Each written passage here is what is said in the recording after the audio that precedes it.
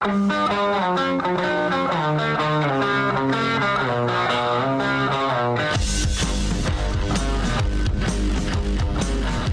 is The Big Show with Gordon Monson and Jake Scott, presented by Big O Tires. Stop by your locally owned Big O Tires for no credit needed financing and the best prices on winter tires. Big O Tires, the team you trust. This is 97.5, 1280 The Zone and The Zone Sports Network. Big Show, Gordon Monson, Jake Scott, 97.5 and 1280 The Zone. Big thanks to the title sponsor of the Big Show, that is Big O. Save up to $190 off Michelin tires with financing options available. Only your locally owned and operated Big O Tires, the team you trust. Gordon Monson, Jake Scott, live from the warehouse, Orem location today, 86 East University Parkway. It's time for your daily assist. Let's get right to it. Austin, hit it. It's time for your NBA fix. This is the Big Show Daily Assist, featuring all the latest news and insight on the association. Now joining the Big Show, senior NBA writer for Sports Illustrated, Howard Beck, on 97.5, 1280 The Zone and The Zone Sports Network. Happy Friday, Howard. How are you?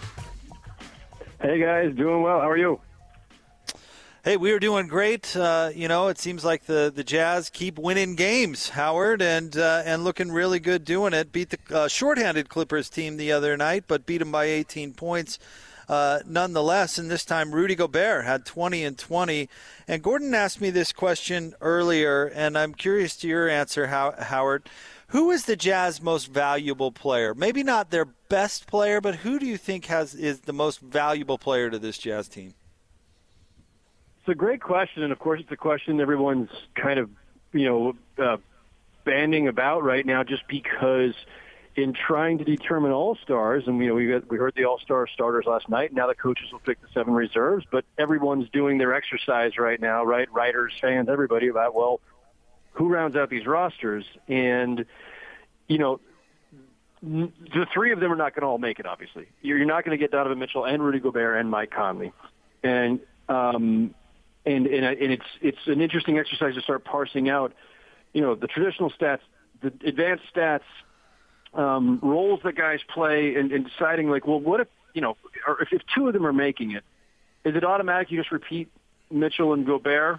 Because Conley, the advanced stats, are really strong on, and his raw numbers are never going to be what Donovan Mitchell's are, and Mike Conley's raw numbers, even in his best years in Memphis, weren't always necessarily jumping off the page, although he had some pretty good years. I think the answer to the question, goes back to something I said when we spoke last week, which is that, Rudy Gobert sets the floor for this team, and Donovan Mitchell is the ceiling, meaning that Rudy Gobert gives them their defensive identity and makes them the team that for sure, night in, night out, season in, season out, with rare exceptions, is going to be elite defensively. And that gives them a certain floor for success. And then you need the offensive dynamism to carry you, to the next step, to make you, a playoff or a mid-tier playoff team, a top-tier playoff team. And in this case, now, best team in the league by record. And I think that Donovan's shot creation and scoring, just the kind of the electricity to his game, is what powers them. So, Rudy Gobert, I think, is the answer to the question. If I had to say there's one guy who's the MVP of the Jazz, I think it's Rudy Gobert, because defensively everything starts with them, and even offensively, of course, a lot of what they do starts with what Rudy Gobert can do in terms of setting screens, in terms of his threat diving to the basket, and how that affects defenses. And so, as much as the advanced numbers love Mike Conley, and as much as the raw numbers favor Donovan Mitchell, it's probably Rudy Gobert. I think most people around the league would agree with that, but I'm not sure. I think that's the right answer. Howard, would you ever consider Rudy Gobert for MVP talk? It's a tough one because, we all do this differently. We all attack this exercise differently as media people, as media voters, which I am. I tend to lean toward, this basic construction of not best player on best team necessarily, because sometimes best team, what is best team? Maybe it's separated by a couple of wins. One team got 65 wins, the other one got 63. It's not so rigid as that. You would like to think that the MVP is the best player from the best team, but it doesn't always work that way. So to me, it's this sliding scale, this, kind of almost undefinable combination of dominant individual play and team success. And so to me, the MVP always comes from a top 2, top 3 team in the conference. A team that you can say is definitely a contender. They don't have to be the favorite. They just have to be, a viable, legit contender. And that's where my MVP choices have always come from. And so the individual excellence part is the part that gets tricky, right? Because we tend to go by the traditional stats, points, rebounds, assists. Most MVPs are guys who are offensive engines of their team. They average 25, 28, 30 points, whatever. And we've had some, exceptions here and there. I mean, the one that leaps to mind immediately is, Steve Nash in his back-to-back years averaged, 17, 18 points. He was, incredibly efficient, and he defined those Phoenix Suns teams, which, the years he won, I think they definitely had the best record in the league one year, and they might have, the second year. I can't recall for sure. But Steve Nash was rewarded for being the heart and soul and engine of that Phoenix Suns team, even if his stats, at least his scoring stats, didn't leap off the page. That would be the case for Rudy Gobert. His stats, especially his scoring stats, are never going to leap off the page. But he's also not a point guard. Like, Steve Nash could say, well, I'm not going to take a lot of shots because I think it's my job to set up everybody else. But you can still credit their offensive productivity and efficiency to Steve Nash. It's harder to make that case for Gobert. So then you go to, but defense is half the game argument. I have a weird take on that discussion, by the way. We'll put that to the side for the moment. But is Gobert's importance to them, especially defensively and somewhat offensively, enough? If they finish with the best record in the league, does that do it? It's a really interesting case. I don't know that we've had anything quite like it. I kind of hope that we get there. It would be phenomenal if the Jazz finish the season with the best record, and we're all now just trying to figure out, does this make Rudy Gobert potentially the MVP over LeBron and Joel Embiid and Giannis and Steph Curry and the rest of these guys? It would be a fascinating discussion. I tend to think that what will happen is he will end up on some ballots. Donovan Mitchell might end up on some ballots, but they'll probably be in the 3rd through 5th slots. I don't think either of them would win. I think we're going to view the Jazz, again, I can't speak for the entire national media, even though people ask me to sometimes.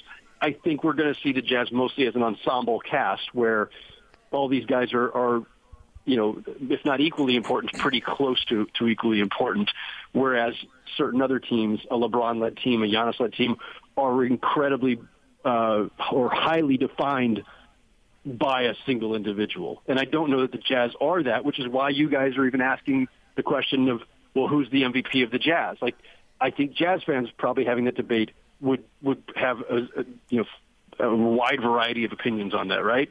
They're more of an ensemble. I think that's how we're going to view them, and that makes it harder to pick an MVP, an NBA MVP off that team. Howard, you can't hit us with a potential aside like that and not expect to be asked to follow up. You mentioned defense is half the game in this equation. Finish your thought. All right. So, I mean, I was going to say you have to indulge me, but you asked the question, so you've already indulged me. It's your fault. It's your fault when we go off the rails here. I cannot account for how many listeners you're going to be losing in the next few minutes, or how many of them will think I'm insane. So people always say this, right? And it's usually an argument about, when we're knocking, James Harden or knocking Kyrie Irving or Russell Westbrook or Steph Curry. Okay, they're great offensively, but defense is half the game. What about defensively? What about give me Kawhi Leonard because he plays both sides. Give me Paul George. Give me whatever, Jaylen Brown. Mathematically, I think it's indisputable that defense is half the game. It's just fundamentally true, right? You play at one side, then you play at the other side, and you alternate. You go back and forth. So I think mathematically, I'm a lost cause here when I make this case. But I think philosophically or realistically, defense is not half the game. Because if defense were really as important, this game would not be so much defined by the great scorers of all time, right? All of the greats, all the guys that we think of as the all-time greats, Michael Jordan, LeBron James, Kareem Abdul-Jabbar, on and on through, it's because of their offensive gifts. And I think that if you have a guy who is an elite scorer, James Harden, but he doesn't play defense, but you got a guy who's an elite defender, say Tony Allen, but he can't score, every single person in the NBA is going to take James Harden over Tony Allen. Now, granted, I have just given a very extreme example, but that's kind of where this is. Like Dirk Nowitzki, he was an MVP once. Dirk was never known for playing much defense, if any, at all. But we would absolutely take Dirk over, I don't know, whoever the best big man defender you can think of who only averages 10 points a game. So we can say that we all get cute about it and say defense is really important and tap the game and blah, blah, blah, blah. This game is defined by, powered by, and just generated by the great offensive players. It just is. And that means that, guys who are known more for their defense, who are not offensive engines and offensive producers, are not going to be regarded at quite the same level. Do you think coaches feel the same way, Howard? I think that coaches will talk a good game about I want guys who can defend and who will defend and this and that. But again, if you give them the choice between, again, I know it's a ridiculous example, but I don't know a better example than Tony Allen. Maybe Marcus Smart, right? Or trying to think of who's another great defender. If you give me a guy like Drew Holiday's a great two-way player, right? Really great defender at the point guard position or both guard positions, and a really, really good offensive player. Not a dominant offensive player, but very, very good. Everybody would love to have Drew Holiday. You would still take James Harden or Kyrie Irving over him. Well, Kyrie's got his own baggage, but you would take Harden over him, 10 times out of 10. You would take Steph Curry 10 times out of 10. When you have the elite offensive players, the all-time greats, you don't care whether they defend or not. Michael Jordan did defend. LeBron James does defend, and so it's what puts those guys at an even higher level. But nobody ever worried about whether Magic Johnson defended, or Steph Curry or Steve Nash. I think coaches, when it comes right down to it, want guys who can get their own shot, who can create, who can hit a shot in crunch time, and they'll talk about how important defense is, and they'll hope they have some defenders. But if you're drafting a team, those same coaches are going to go for the guys who are the elite offensive talents, even if those guys don't play defense. I wonder if Bill Russell fits into that category. Howard, where would you put him? I know that was a long time ago. Clearly, so this is an interesting one because when we have, when people talk about the GOAT, greatest of all time, and Michael Jordan is the GOAT, is LeBron James, can he knock him off? Has he knocked him off? Whatever. And we get in this whole ridiculous debate. And somebody from a different generation, the folks who came up on Kareem in that time will say, well, hold on, how are you guys saying it's about Jordan versus LeBron? What about Kareem? And they've got a case. And then you say, well, if it's about championships, you go back to Bill Russell. Well, Bill Russell, he was the last, he was maybe the only guy in NBA history who defined a team, a championship team, a dynasty, clearly, by his defensive prowess, his defensive dominance. We're never going to think of Bill Russell as an offensive dynamo, right? And you can't even start comparing his game to the other guys that we have in this GOAT discussion. But he's the greatest champion the game has ever had.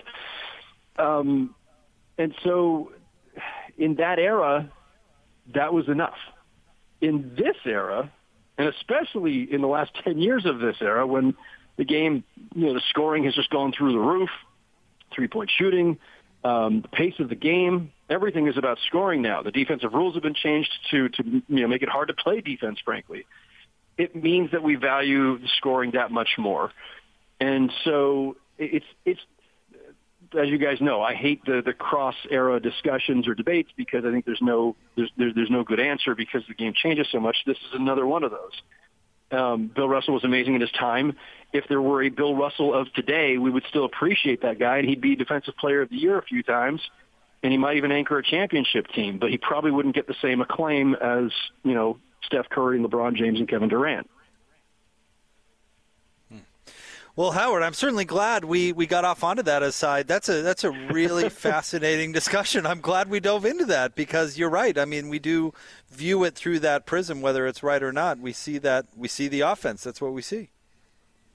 And we all do this, right? Like it's like everybody wants to wants to put put their foot down and say no, defense, it's important. Everyone wants to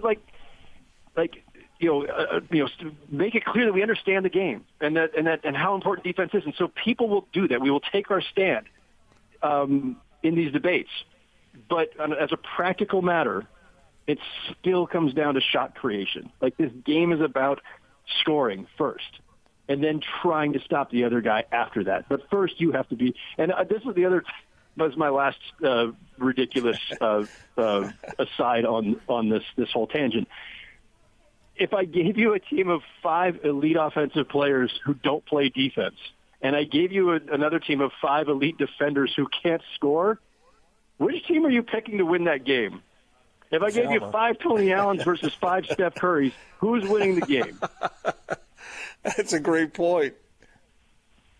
Yeah. So there you go. There's my ridiculous thought for the day. Thank you. Can I sneak one more question in? I know we ask you this every week, an update on your view of the Jazz, and Jake mentioned they have not lost since we talked with you last. They just keep on winning. Their differential now is a plus 9.6.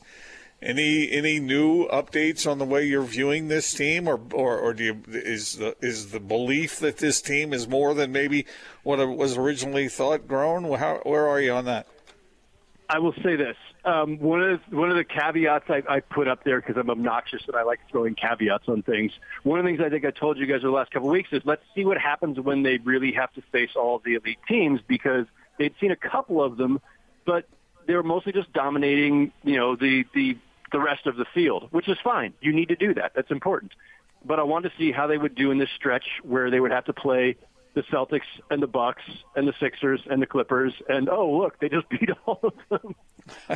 So if I was looking for some kind of certification for their record by then beating the elite teams repeatedly, they have done that. They've got another game against the Clippers, of course, tonight. Tonight. Yeah. Lakers coming up. And the Sixers one more time before this first half of the season ends. But I mean, listen, like there's no question. There's nothing once you've beaten the caliber of teams they've beaten the last and as convincingly as they have, you can't still suggest, well, is there any fluky element to it, or are they just cleaning up against the bad teams? Is this, the only other thing that's going to come up now is going to be, all right, are they just a great regular, and we've talked about this, are they just a great regular season team? Because we've seen the Bucks do that. Bucks, great regular season, last couple of years, knocked out in the playoffs. Atlanta Hawks, the 60-win Atlanta Hawks one year. And then they became a paper tiger. The question for them, and I don't think that's what this Jazz team is, and they're built differently than the other teams you're talking about. But the sustainability and the test for them is, of course, truly going to be in the postseason. But as I've also said on your show, we fast forward too much sometimes in these discussions, and I'm guilty of it. And I think a lot of this should be just enjoy what they're doing right now, and we'll see what happens in the postseason when we get there. We'll see how well they hold up against the great teams, and whether they can beat the Lakers 4 out of 7 or the Clippers 4 out of 7 or whoever else. We'll get there when we get there. In the meantime, what they're doing is outstanding, and I think it's very real and sustainable. The playoffs are always another matter, but I think they play a brand of basketball that should hold up very well in the playoffs. Howard, thank you as always. Have a great weekend, and we'll catch you next Friday. Appreciate it, fellas. Thank you. Thank you. The great Howard Beck from Sports Illustrated with us here on 97.5 and 1280 The Zone. Really fascinating stuff about defense, and maybe we can dive into that a little bit coming up next, Gordon. But we are live from the warehouse, 86 East University Parkway. Price is so low it'll blow your mind, and, of course, they get the best deals out there, and they pass along the savings to you, and even more so at the Orem location. Right now they are closing this location, consolidating some things to the Salt Lake location. But, Gordon, they don't have enough room, and that's a problem. So they've got a whole giant store here of furniture. I'm standing up now, Gordon, and yep, it's official, wall to wall, and this all has got to go. Yeah, and Clayton's too lazy to move it all himself. So hey, be nice. Yeah. They don't have room for it in Salt Lake. He told you that. You continue to be mean. But the point is, you're going to benefit. I mean, we're looking at sectionals, adjustable beds. Clayton dropped it on us earlier that a queen adjustable bed for $200. I mean, well, they get these, they get these great deals, and then great deals for them, and then they pass on those deals at a small profit for them. I mean, they're in business, but now they're so motivated that, I mean, from what I understand, it seems as though they're darn near giving this stuff away. Yeah, take advantage of it. If you've got a condo to furnish or a house, or maybe you just moved, now is the time. The warehouse is the place. 86 East University Parkway here in Orem. Also 1825 South, 300 West in Salt Lake if you're down in the valley. We'll have more coming up next, live on The Big Show, 97.5 and 1280 The Zone. Well, friends like you, who needs enemies? You ain't right, you ain't never gonna be. You're out of the car, I'm afraid to bend the incline. This is The Big Show with Gordon Monson and Jake Scott, presented by Big O Tires. Stop by your locally owned Big O Tires for no credit needed financing and the best prices on winter tires. Big O Tires, the team you trust. This is 97.5, 1280 The Zone and the Zone Sports Network. It is The Big Show. Gordon Monson, Jake Scott, 97.5 and 1280 The Zone. Welcome on back. Thanks for making us part of your day. Live from the warehouse here in Orem, 86 East University Parkway. The best deals in town just got even better. You got to come out and find out for yourself. 86 East University Parkway. It's the warehouse. Gordon, can we talk about what Howard dove into in the last segment about two-way players, our perception, what matters when determining most valuable? And I don't necessarily disagree with Howard on from the perception standpoint, but I think that legends, I mean truly legends of the game, are two-way players. And maybe I'm up in the night, but that's a belief that I've held firm with for quite some time. Yeah, I've heard you say that before. And when you look at some of the names that he was ticking off there, most of them were good defensive players. Now, there's always the example of like James Harden. But when you talk about Jordan, or Kareem, or players of that ilk, I mean, they could. And when he said that you take the 5 great offensive players against 5 great defensive players, how's that going to go? That's because most offensive players, people who are known for offense, can play a modicum of defense. And if you can't shoot, it's going to be hard to score no matter how good you are. You got to score to win still. I just think that well, let me put it this way. To be a legend, we're talking about the creme de la creme, right? You've got to have monstrous success at a very high level. I mean, a lot of times we calculate that with championships. I don't think it always has to be calculated that way, but, talking about success. And I don't think you can have that ultimate success. I mean, who are the true one-way guys in NBA history? Yeah, we're talking about some great players, some legends, but not the creme de la creme. Like, why don't we view Dominique Wilkins the same way we view Kobe Bryant? He couldn't ever get over the top and win at the highest level, and he couldn't play D. He couldn't get stops. I think great defensive players, if they win championships, they get a lot of credit by that. Like he talked about Bill Russell. But how many? We wouldn't think of Bill Russell. We wouldn't think of Bill Russell in the same lofty ways as we do without those two handfuls of championships. So let's do this exercise for a second. Number one players on championship teams. How many one-way, just offensive guys have won titles being the number one dude? Steph Curry, maybe? And he said, who else did he say? He mentioned because Kyrie Irving won a title, but he wasn't the number one guy on that Dirk Cleveland team. Nowitzki. Dirk Nowitzki. Okay, all right. I mean, there are examples, but they're very few and far between. Was Magic Johnson a good defender? You would have more expertise on that, being the lover of Magic Johnson's career that you are. But, I mean, I think it helped that he was bigger than the guys he was guarding, probably.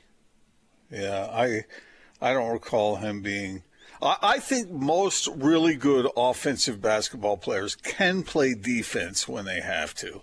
There are some who aren't willing to often because they don't want to expend the energy. But you've heard me say this 1,000 times, Jake. I believe if you're athletic enough to be good on offense, you probably are good enough to be a decent defender. Now I know you got to have the grit and the toughness and the desire and all of that stuff in place. But usually when it comes down to winning championships, you got to be able to do it. We brought up those great Laker teams. Well, who was the best defender on those great Laker teams way back in the beginning, Jake? One of them was Michael Cooper, and he isn't thought of as in the same light as those offensive players, the James Worthys and the Magics, and Kareem obviously was a good defender, but I mean, the offensive guy almost always gets the glory. Now, whether it should be that way, I think Howard makes a fairly compelling argument if you have to pick one or the other. But like you said, most of the greats could do both. Well, I just see, if I were a coach, I would hate that opinion of Howard's. Not necessarily that it's wrong, but because these players that we're talking about are so rare. And I go back to, do you remember Jabari Parker's comment? And this was in a preseason, I believe, or before the season started. And here's his quote. He said, "Well, I don't know. I just stick to my strengths. Look at everybody in the league. They don't pay players to play defense. There's only two players historically who play defense. I'm not going to say that I won't, but to say that's a weakness is like saying that's everybody's weakness. I've scored 30s and 20s off guys who say they try to play defense." Well, that is true. You do see a lot of guys who will ease up at the defensive end a little bit here and there during the regular season. So, but see, if I'm a coach, I hate that take because Jabari Parker isn't James Harden. So how about you go out there and give it a little something on the defensive end, because that's probably why Jabari Parker's career hasn't gone the way he's wanted to go, because he hasn't been able to stay on the floor. Because if you're not scoring 30s, then you're pretty much worthless. Yeah, you don't want to give up more than you gain. So, I mean, where Howard's right, true, but it also leads to that mentality, and not every guy is James Harden. And right. I think the fact that the Jazz are top 5 in both offense and defense is what makes them the best team in the league this year. You can't ignore, I said this yesterday, we can get caught up in all the three-point barrage and, they had 4 players score at least 20 points the other night. I mean, we can get all caught up in those headlines. Was it 25? Wasn't it 25? I thought it was over 20. I'd have to go back and look. Maybe it was but the point being, I think what makes the Jazz great is not just that they have that element of their team, but they can also play bone-crushing defense. Mm-hmm. And that's what makes the Jazz better than, say, the Nets, in my opinion, where we can get all caught up in these 3 legendary offensive players playing together. But if they don't get stops, Gordon, they ain't going to win. But let's examine that a little bit.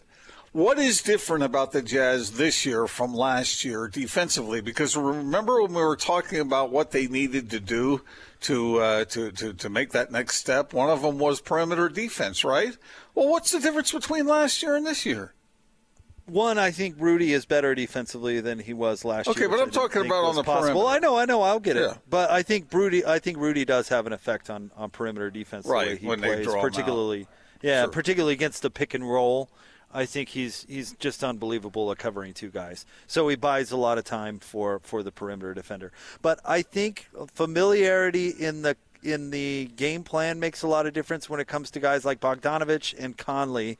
Bogdanovich, meaning that you can hide him a little bit with the scheme, and Conley, meaning that I think he's got this personal chip on his shoulder where he wants to go out and guard the other team's best guard. And I don't know if he's ever had that in his career, but I think he's sensed that as a role that he can play on this team. This is what was Conley's issue last year. He was figuring out where he can make an impact on this team. And I think he's figured out that that's a place that he can make an impact, where he can go out and play really hard-nosed defense on the other team's best guard. But I think it helps that the scheme is more familiar to everybody, and that what's the cliche, Gordon, that they're defending on a rope, Yeah. And I think that has had an impact. And then the entire defensive game plan doesn't go out the door as soon as Rudy steps off the floor, and I think that matters too. A lot of defenses, I really think it's motivation, because all these guys are athletic, most of them. So are they willing to dig in? You talk about Mike Conley. Last year we were saying, well, he can't grow any taller, so that's his main deficiency at the defensive end, right? Well, he's better. He's been better this year. How do you do that? He has been better. I think it's who he's guarding, Gordon. But maybe credit Royce O'Neal with that, too. Locke came on with this, what was that, yesterday or Wednesday? I think it was Wednesday. And talked to us how much better Royce has gotten, too, where, he's doing a good job staying in front of other guys. Now, granted, it's not the point guards he's staying in front of, but the Jimmy Butlers of the world, he's stepped up his game. So that's had to have an impact, too, right? I suppose so. I mean, by the way, wasn't Mike Conley... Wait. Sorry, why don't you answer this? I'm curious your answer to this question. Why are they so much better defensively? I'm not. I wasn't asking it rhetorically. I was really, honestly, earnestly seeking an answer, because you and I talked about that on and on and on last year. That the wings need to be better defensively. I mean, Bogdanovich is not particularly strong at the defensive end. At least he wasn't last year. And this year, like you said, I think you used the word hide, right? Yep. Who else? Who else besides Royce O'Neal do you consider a strong defender? You have said on and on, Jake, and I think right on the money, that one of the things you look for in Donovan Mitchell's progression is this effort at the defensive end, because as you're talking about, the greats can do both. Yep. I think Clarkson's been better at defense this year. I think that's been pretty evident. And randomly, Gordon, George Niang has been really good defensively. Don't sleep on George on that side of the ball, because we never think about that. But he's really played hard when he comes onto the floor, and there's actually some defensive metrics that have kind of pointed out how good George has been, even though he's only playing 10, 15 minutes a game. So, these guys have stepped up.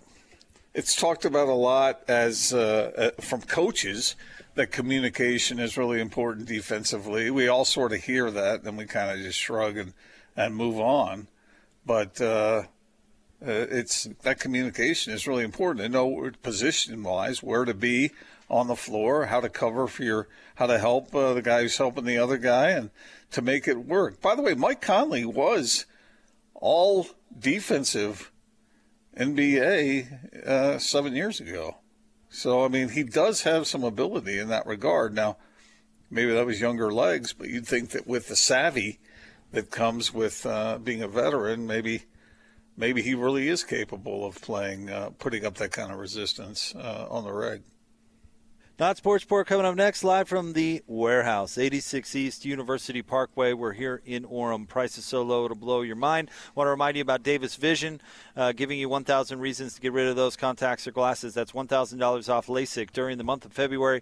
Start your road to vision today at davisvisionmd.com or call 801-253-3080. More next, 97.5 and 1280 The Zone. Check this out. And now your Not Sports Report on 97.5, 1280 The Zone and the Zone Sports Network. My wife and I, we have two beautiful kids, so I watch a lot of Dora the Explorer. That's a good show. I'd probably watch that if I didn't have kids. Dora the Explorer. First of all, did the producers think that rhymes? Dora the Explorer. Maybe that rhymes in the Kennedy household. Put on Dora the Explorer. Other than there's a song in Dora the Explorer that absolutely amazes me. And I wish I had been at the pitch meeting where it was approved. So did you get a chance to work on a song? Yeah. Well, I remember now. Yeah, we're working on one. Don't worry about it. Why don't you go ahead and sing it for us then? Yeah, okay. All right, here we go. I'm the map, I'm the map, I'm the map, I'm the map, I'm the map, I'm the map, I'm the map, I'm the map, I'm the map!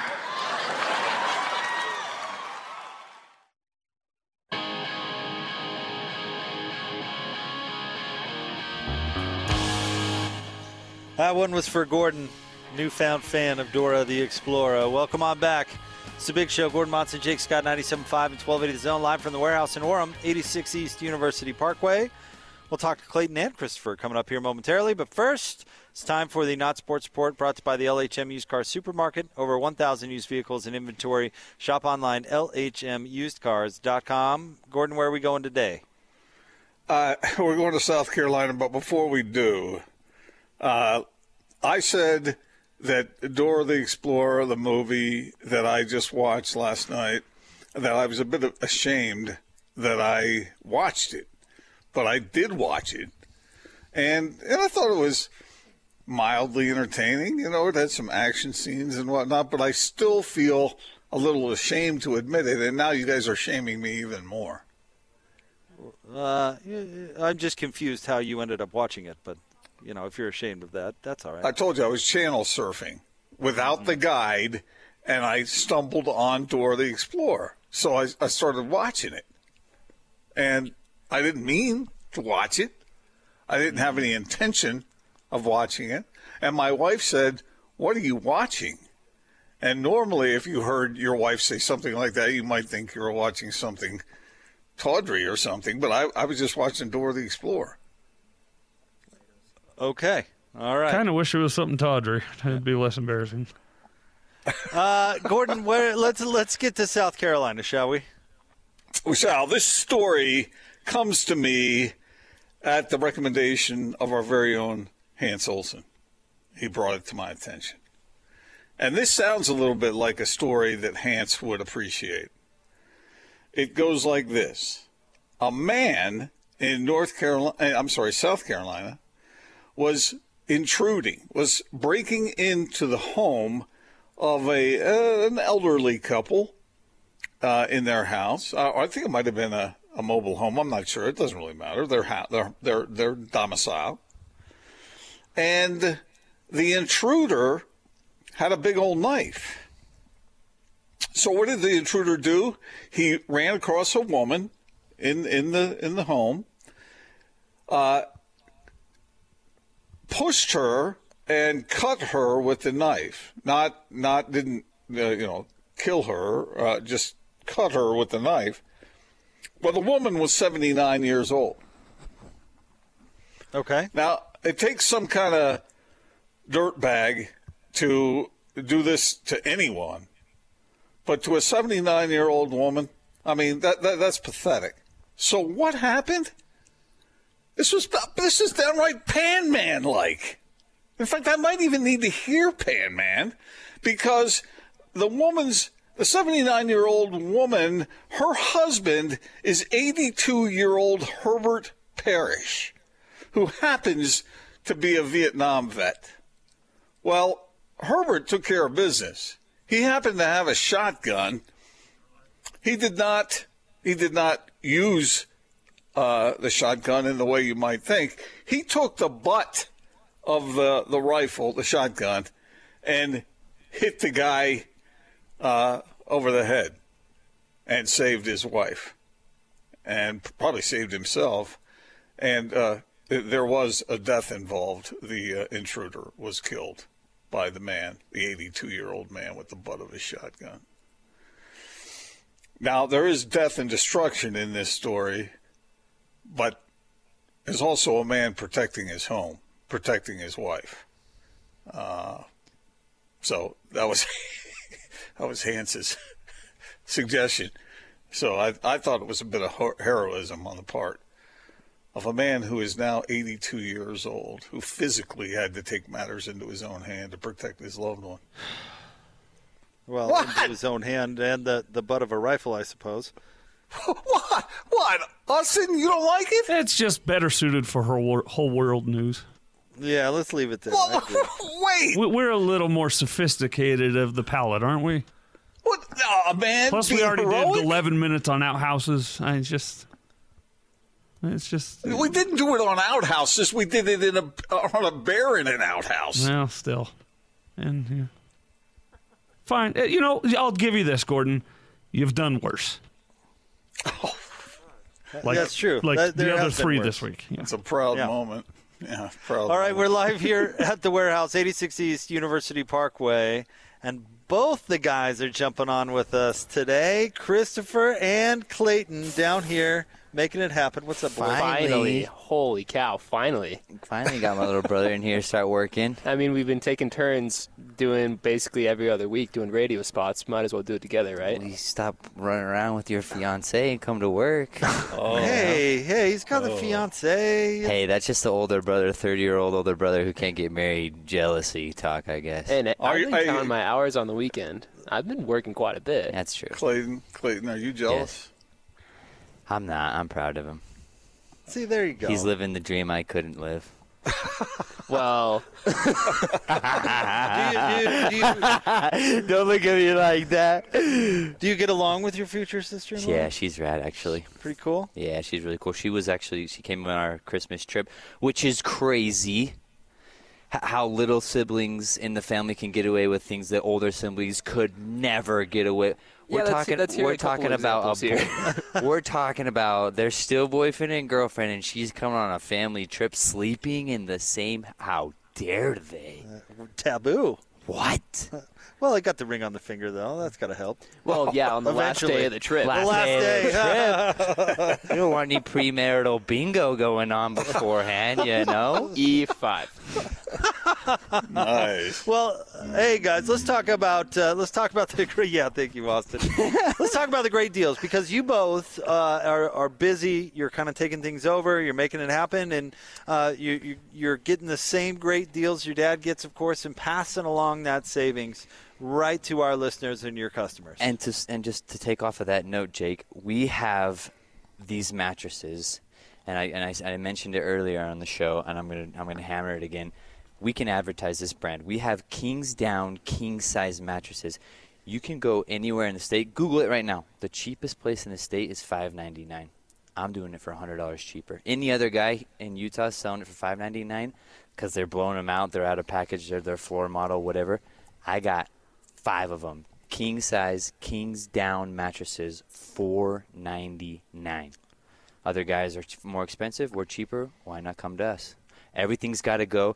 We also are doing that queen head-up only base starting at $199. The queen headboard only starting at $45. And again, everything must go.